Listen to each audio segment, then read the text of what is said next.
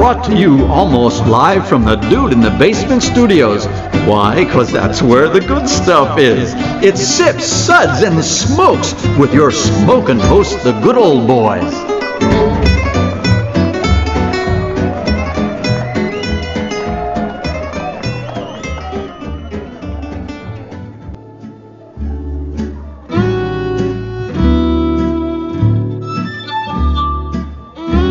Suds, suds, suds. It's time for more suds.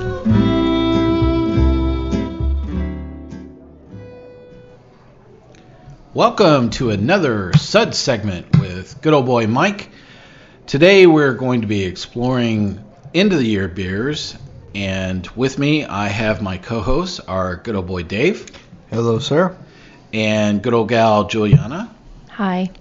And good old boy John. Hello, everyone.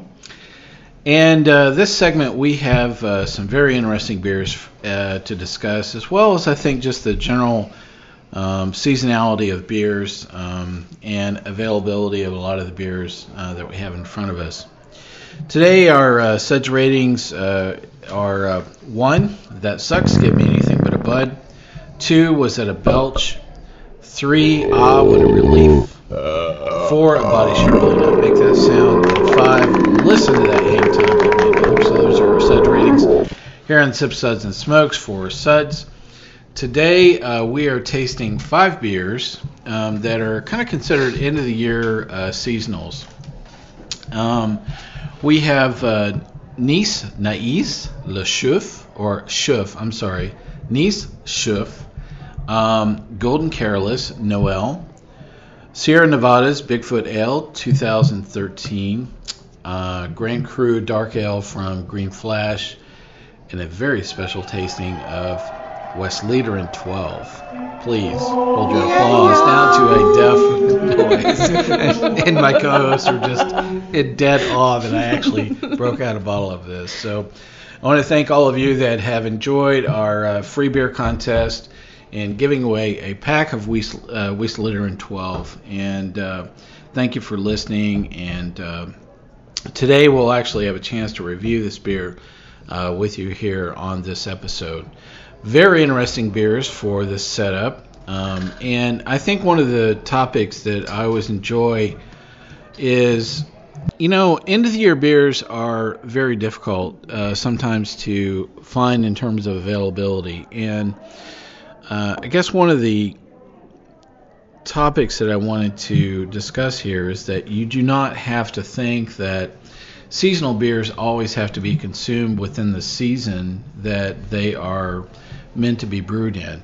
I know that for many of us, thinking about having a spiced, hopped up monster in June is just like a sacrilege moment. But I think that these beers that we're discussing today don't have the element of seasonality and can be enjoyed no matter what the season are that you are currently looking at them. So the part of what's very difficult with seasonal beers is the way that distribution works with both international beers as well as domestic U.S. beers. And inevitably what happens is that you end up with this crescendo of a lot of beer in a very short period of time. And you don't have the ability, 1, to enjoy it, or B, you can afford it all. Through some of the distribution models of some of these products, you don't actually see them in the market until well after, 2 months after they've been released. So I'm curious how the three of you kind of navigate, seasonality, especially with these end of the year beers. Not these beers in particular, but as you think about those kind of end of the year beers, I mean, is there some that you're like, wow, I would enjoy this in February? How about it, Dave? Well, I think you have to look at each beer individually, and do a little research. If a beer projects itself as a holiday beer, then you kind of know what it is. But if a beer just happens to come out at the end of the year, then you really want to look at the brewery and the type of beer to make sure it's the kind of beer you're going to want to drink. Well, and I think that brewers tend to pull out all the stops in terms of both ingredients, the element of craft that they tend to put into some of these beers as well. And I think to me, it's no different than looking at a painting. To say, wow, you put a lot of time and love and a lot of heart, into crafting that art, and to just walk by it and say that was pretty good for 30 days. Yeah. It's like, wow. If I was at Christmas, that'd be a pretty good painting. Yeah. Wow, that's cool. But I just think it's the ultimate jack slap, though. Yeah. Exactly. I think to the artist, at the helm of this. Juliana, what do you think? If it's a beer that you like, and I look forward to this time of year where it's a darker, more flavorful beers. Not saying that summer hoppy beers aren't flavorful. She was pointing to John. Exactly. There's a very dirty look. Yeah. But, this is now February, and we're enjoying these. And I could see myself enjoying this in March and even April. Maybe not in the dead heat of August, but, given the right circumstance. No, some of these I would have in August. Well, yeah, the one that's now empty. Oh, but in the scheme of things, you don't have to categorize something just solely on the season that it comes out as. I totally agree. I don't really drink beer by the season. I drink beer by what I feel like drinking at the time. It doesn't make any difference to me whether it's August or it's January. If I feel like having a stout, I want a stout. I don't really care if it's 100 degrees outside. That's not what I'm going for. I can make it 65 degrees in my house. I can just chill it down in the house if I need it to be cooler when I'm drinking. So yeah, as far as end of the year beers go, the way I navigate the whole process is I try to be selective. I try to grab beers that I've never had before or I've heard buzz about, if you can get your hands on them. Or I would go so far to say that you and I share some kindred spirit that less spice is more spice. I totally agree. I think there's a way to get spice without putting spice in a beer. That's the way I look at it. Please shove a cinnamon stick up my left nostril. I don't need that. Thank you very much. Exactly. And I'm not a huge ager of beers, but I will buy beer with the sole purpose of drinking it later. You seriously said the word age in beer in front of me. Oh my God, he just talked about that. Oh, just a sacrilege moment. I did. Right. I don't necessarily buy beer to drink it immediately all the time.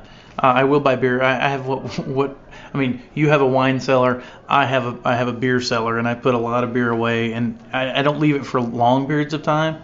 But I like to let it kind of settle and age. Beers that have traditionally been better with a little bit of age on them. That's a good point, John, too, is that beers that are of a certain ABV or gravity need to be aged, because they almost become like wines.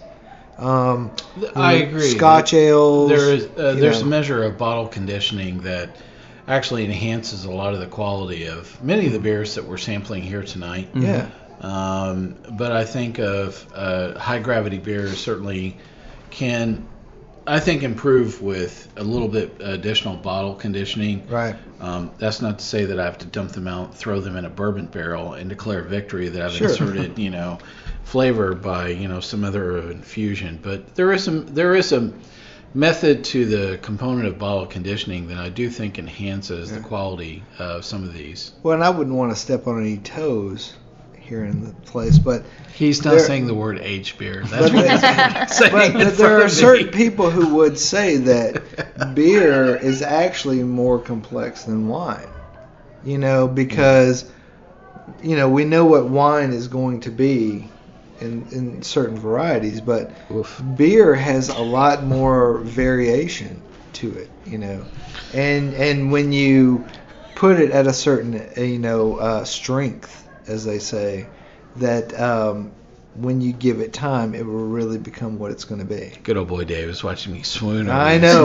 Moments of every landmine that he stepped Yours on, were the toes I didn't want to like, step oh on. my God, why did it? Okay, all right. How did I get this guy into my house? What am I doing? Well, it's a very interesting topic, and I'm glad that we've had a chance to sample these 5 beers tonight.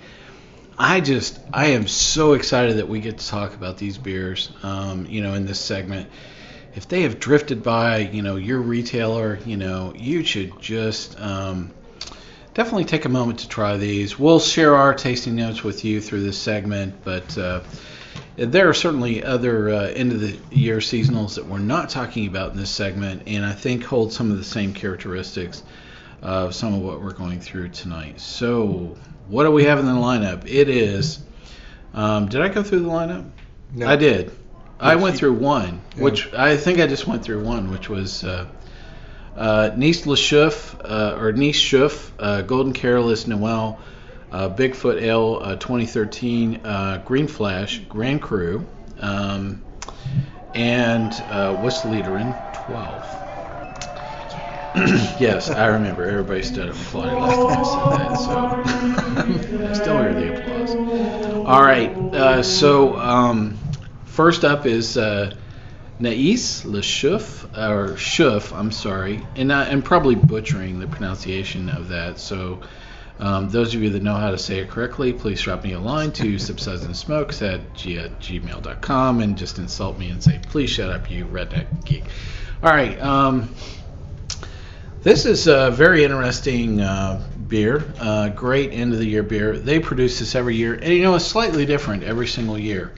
I would just, their description on the label is that it is an ale brewed with spices, thyme, and curacao peel. I'm not quite sure exactly what that is. I've been to that island, that part of the world, but I'm not quite sure exactly what fruit or spice they're referring to, possibly just cocoa peel.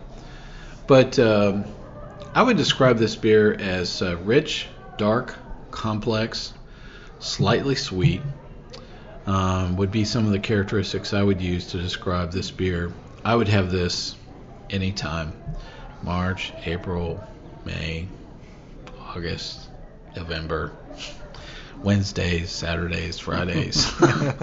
Any of those days work for me. So my suds rating for this is 4. A body should really not make that sound. Great beer, wonderful choice. I always come back to it every year, and this year has been no different. Good old boy Dave, what do you think about N'Ice Chouffe? Well, I found it to be a very complex and malty beer, with good notes in the nose and in the flavor. And I don't know that I would have it all the time, just because it's so complex and so beautiful. But I think it could be a special occasion beer for anyone who enjoys really good beers. And I would definitely give it a 4. Oh, 4. A body should really not make that sound. Cool. Excellent. Good old gal Julieanna, what do you think about N'Ice Chouffe? I really enjoyed this one. In the sense of, I almost got this vinegariness of like a Rodenbach with it, which blew me away because I was expecting all the spiciness, and that traditional heavy, complex flavors. John was. Of course he was. Yes. He'd already discarded it when he saw He the is word a spice on closet the label. spice lover. Not hopped up. But the little, subtle vinegariness of it just really opened it up to me. And it's a beautiful, beautiful beer. It is. Beautiful beer. So what is your suds rating for this? I'm in the 5. 5. Listen to that hang time. Give me another. Wow. Okay. Good old boy John, what did you think of N'Ice Chouffe? It's a really interesting beer. I think complex is the word that I keep kind of coming to. There's so much going on in this beer that there's dark fruit notes, there's that herbal component, and I think the vinegar that that Julieanna kept noting, I get more like a sherry alcohol note Ooh, to it. That's a very good pickup. I missed that, and you're right on. Yeah, I agree. For those people who have not had sherry, I agree. That's a very good description. Yeah, right there. it gets, and like I said, it's something you don't get in a lot of beers. But when I taste it, I kind of am able to really pick it out. So I liked it. It's not a beer I would drink all the time. I think it's a little bit, it's a little heavy for me. To have year round, but once a month or once a quarter. Once a month, once a quarter would be fine, sure. But my suds rating was a 3. A 3. What a relief. All right, so John's no longer admitted to the country of Belgium, but that's all right. Our next beer up is Gouden Carolus Noël. Very interesting end of the year beer, and this is one of those end of the year beers that I find really changes dramatically from one year to the next. Yeah. In fact, I remember there are a couple of other Gouden Carolus that I routinely buy and or have sent to me that I've really enjoyed. And one is the Cuvée de Kaiser, which is the King's beer. It's a reserve that they produce every year, and it's probably one of my top picks, of really fabulous beers in terms of seasonal beers that are made. This is not a tough step from the beer of the Kaiser or the beer of the King that is made by Gouden Carolus, and this is probably one of the better years that I've enjoyed the Gouden Carolus Noël. My tasting notes for this are that I thought that it was honey sweet, dark, and just kind of a hint of spice. And I couldn't really put my finger on what spice, that was really there. I don't know, it was like cardamom or something that just, was one of those spices that really pissed John off. I'm sorry. That I think that definitely takes your palate and goes, that normally is not here, but I really like it right now. So my suds rating for Gouden Carolus Noël is 4. A body should really not miss out. Good old boy Dave, what do you think about Gouden Carolus Noël? Well, I think I've identified the spice that you weren't sure about. There you go. And it's either star anise or you might want to call it licorice. Oh, okay. So it's either anise or aniseed or one of those. And I do not like star anise. You do not. Yeah, I'm not a fan of Jaeger. I don't like licorice. But all right, so good old boy Dave does not know that I have almost a 200-year recipe for Christmas cookies and include the inclusion of aniseed in them. Well, I have a package of aniseed at my house that you can have. I know. There you go. You can have it. So you are cut off from the Christmas cookie list. I'm off the Christmas cookie list. I'm not going to send that to you, but there are other people that don't enjoy that spice. But if I did, could finish, what I was going to say is actually this beer is drinkable, even though I'm not a big fan of licorice. Huh. The complexity, the smoothness of it, it really makes it okay, And even though I'm not a big fan of that flavor, I do think that this is a good conduit for it. So I would give it a 3. A 3. What a relief. Okay.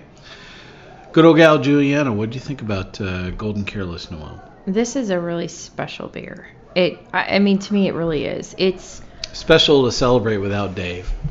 Yeah, from the sounds of things, or special definitely. As in Olympics.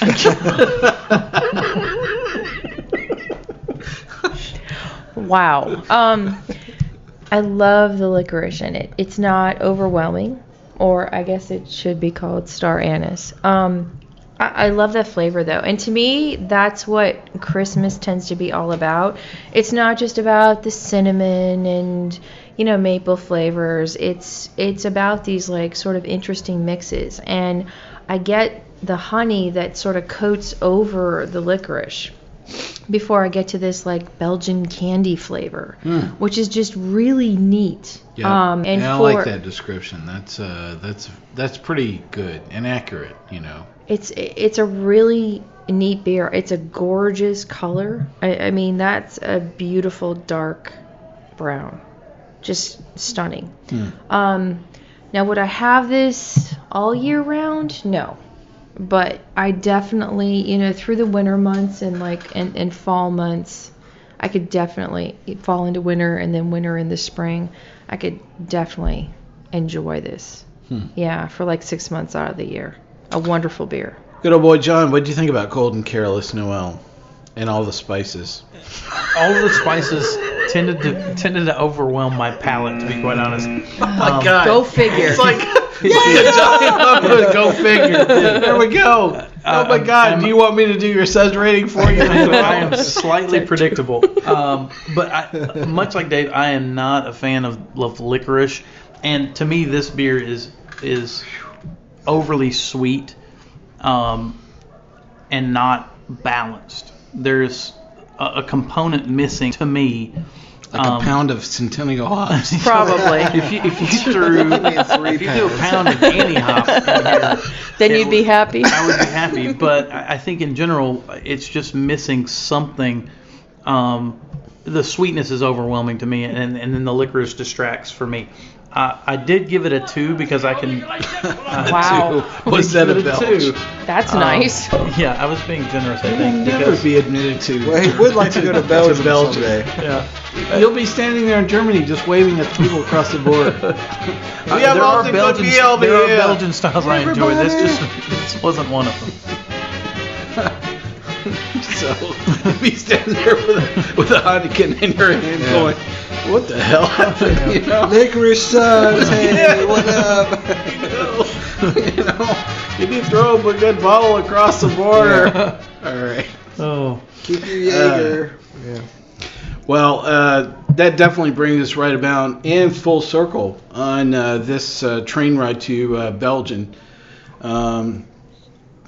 So our next beer is a barley wine, Bigfoot Ale from Sierra Nevada. This is a end of the year seasonal that they make every year at Sierra Nevada, and they actually stamp this in some vintage form each year. I've really enjoyed Bigfoot for, I don't know, probably 10 years now.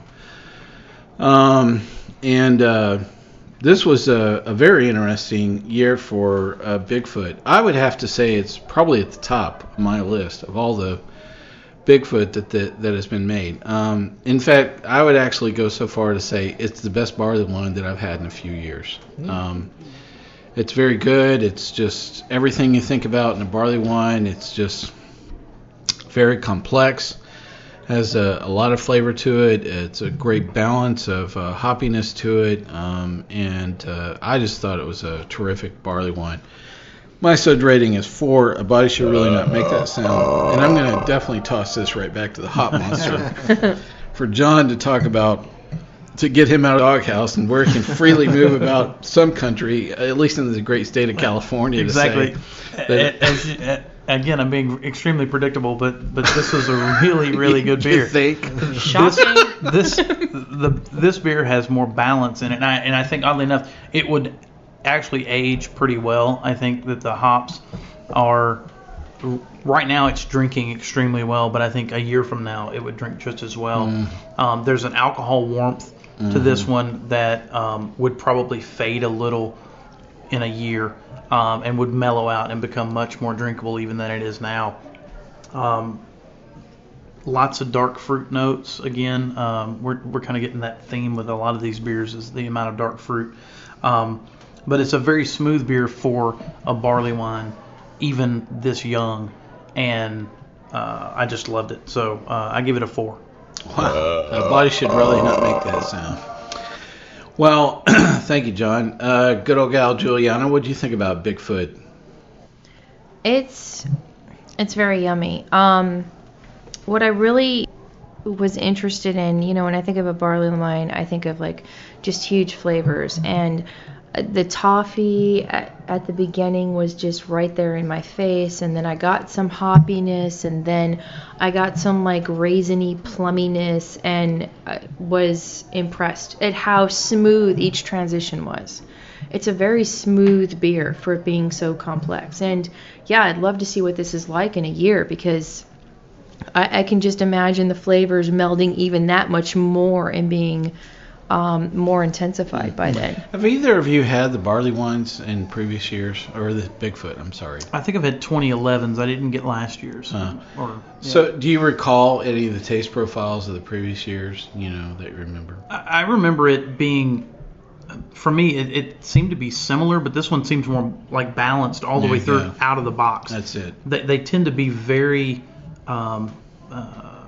compartmental in years past. You'd get the malt, the hop, then the alcohol, and then it would go away. Yep. This to me is all in one box all at the same time. I think that is a very accurate description. I think of most impressions of most barley wines that I've had is that it's like this assault on your palate, you know.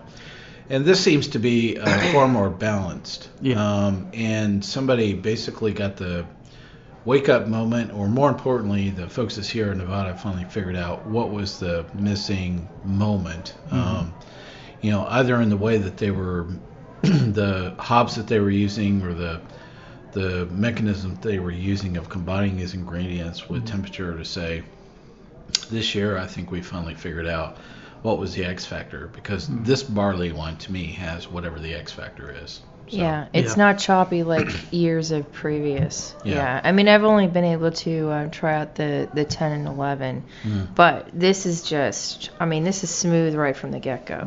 Juliana, what's your suds rating for this? This is a 4. 4. A body should really not make that sound. Good old boy Dave, what did you think about Sierra Nevada's Bigfoot Ale? Well, I completely agree with everyone. The two words I had were hoppy and clean. The maltiness balanced with the hoppiness very well. And this is one of those beers I think you can buy a 6-pack. If you can find it, buy a 6-pack and drink one a year for the next 6 years. That's a good way of thinking about it. Put them down in I your would cellar. do that with the Westvleteren, probably first, but this would be a good second choice. Because I think every year you're going to get something different, but I think it's going to be good every year. And I would definitely give this a suds rating of 4. 4. A body should really not make that sound. Well, thanks. Excellent discussion about that barley wine. And next up is Green Flash Grand Cru Dark Ale. Green Flash is a West Coast brewery in San Diego. We've reviewed a couple of products from them. I know one of the things that seems to wind up, in my fridge every week is their Friendship Ale, which I have no idea why, but I just keep on going back to it. It's just a really wonderful beer. This particular beer, Grand Cru, their dark ale, I don't know that they, I don't know if I would describe it as their crescendo moment at the end of the year. It seems like they have a lot of crescendo moments at Green Flash lately. A lot of great beer coming out of Green Flash. But this particular beer seemed to be right in the same style, the same beers that we're talking about, Belgian dark ale that they came out on the market at the same time. And I think a lot of the distinction of Grand Cru says I've pulled out all the stops to bring it home for you with this. And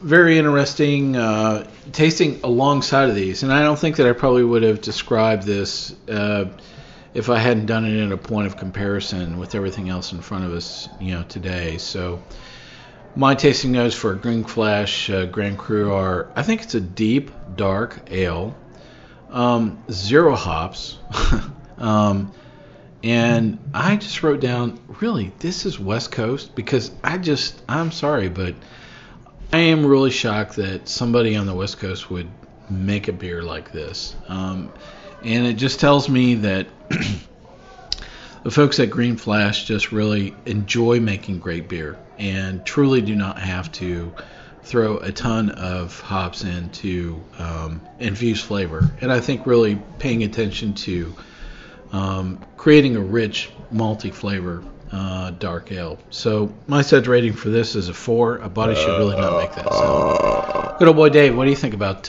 Green Flash dark ale here?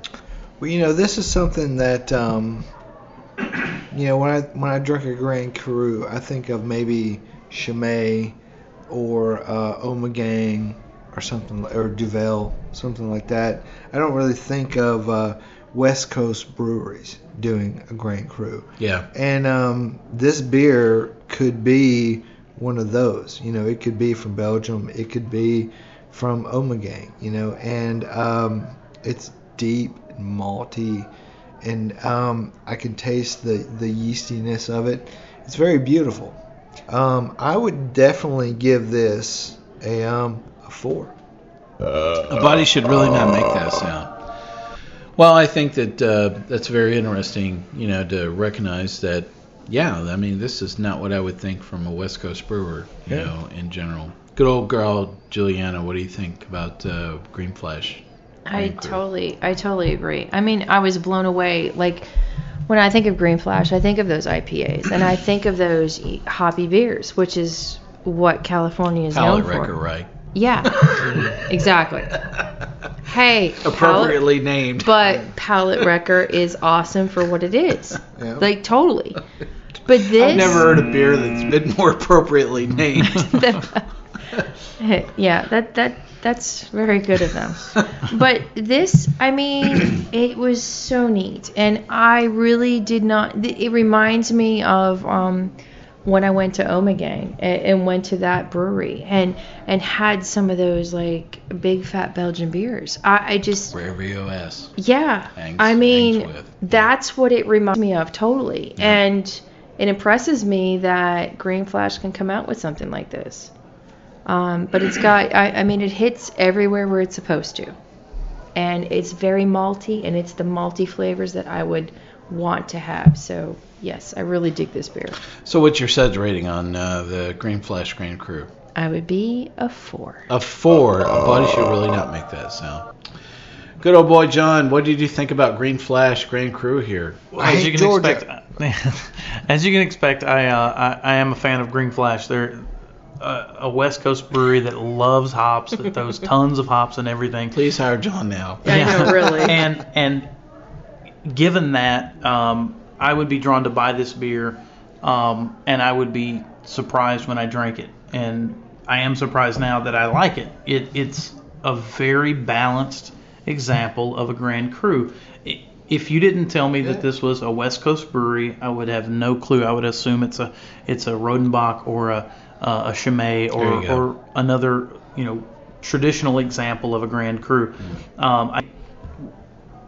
This is another example of an innovative craft brewery who's stepping out of the box of what they have to do on the West Coast and doing something that's a little bit different, that they just want to push the limits and the boundaries of what they can do. And I think this beer is a great example of that. And for that reason, I gave it a 4. A 4. A body should really not make that sound.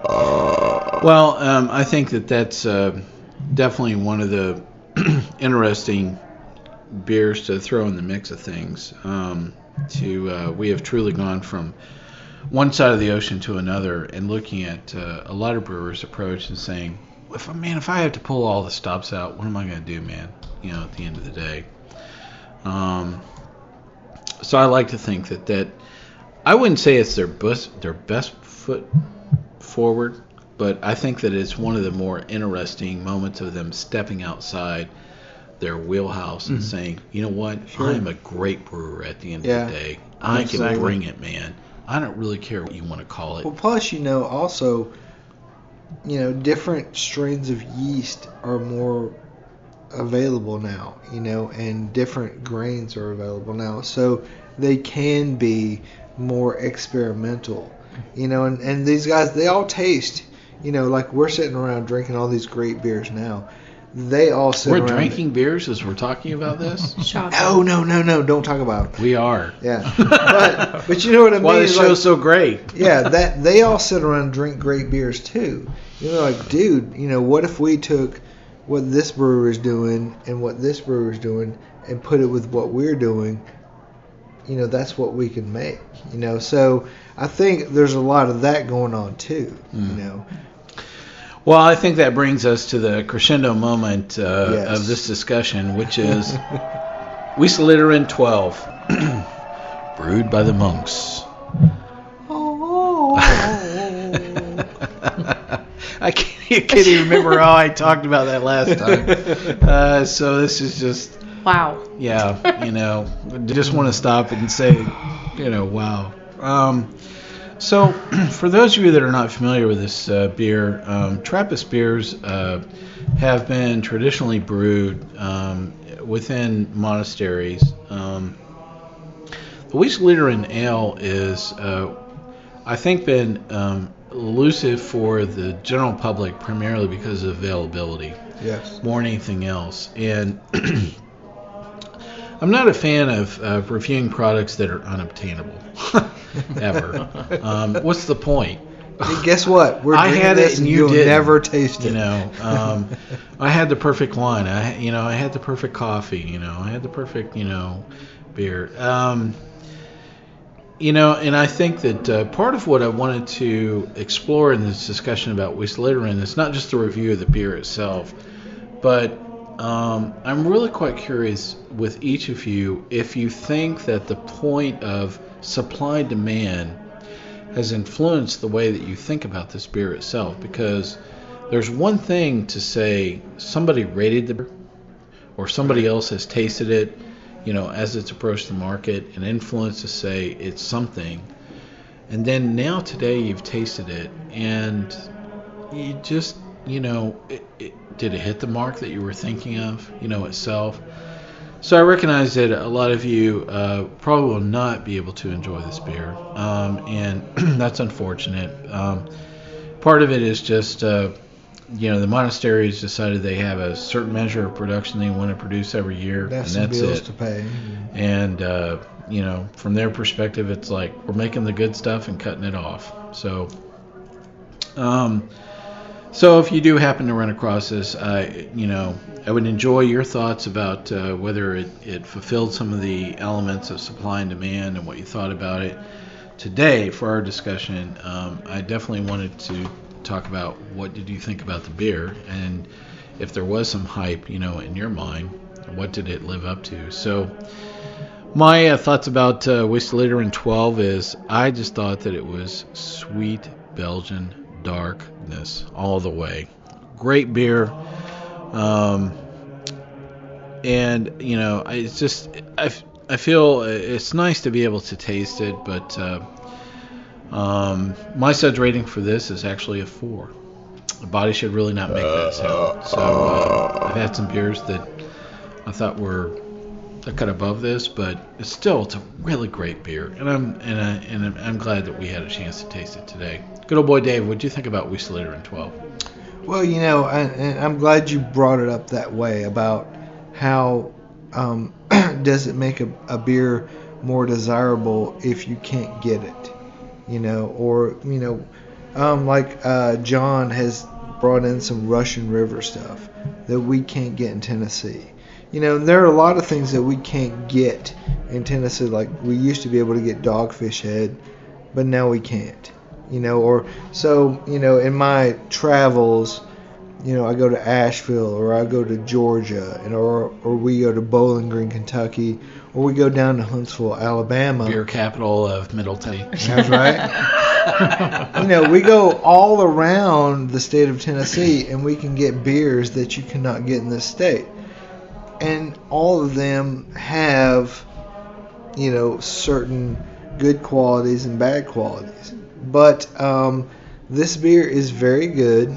But if someone is trying to sell it to you on eBay for $1,000 a bottle or something, don't buy it, because it's good, but it's not that good. I mean, it's a very good beer. That would be me. Don't cancel your bid. Don't cancel your bid right unless now. Unless it's Mike. Unless it's Mike at Sip Subs, don't buy it then, But what I'm saying is that,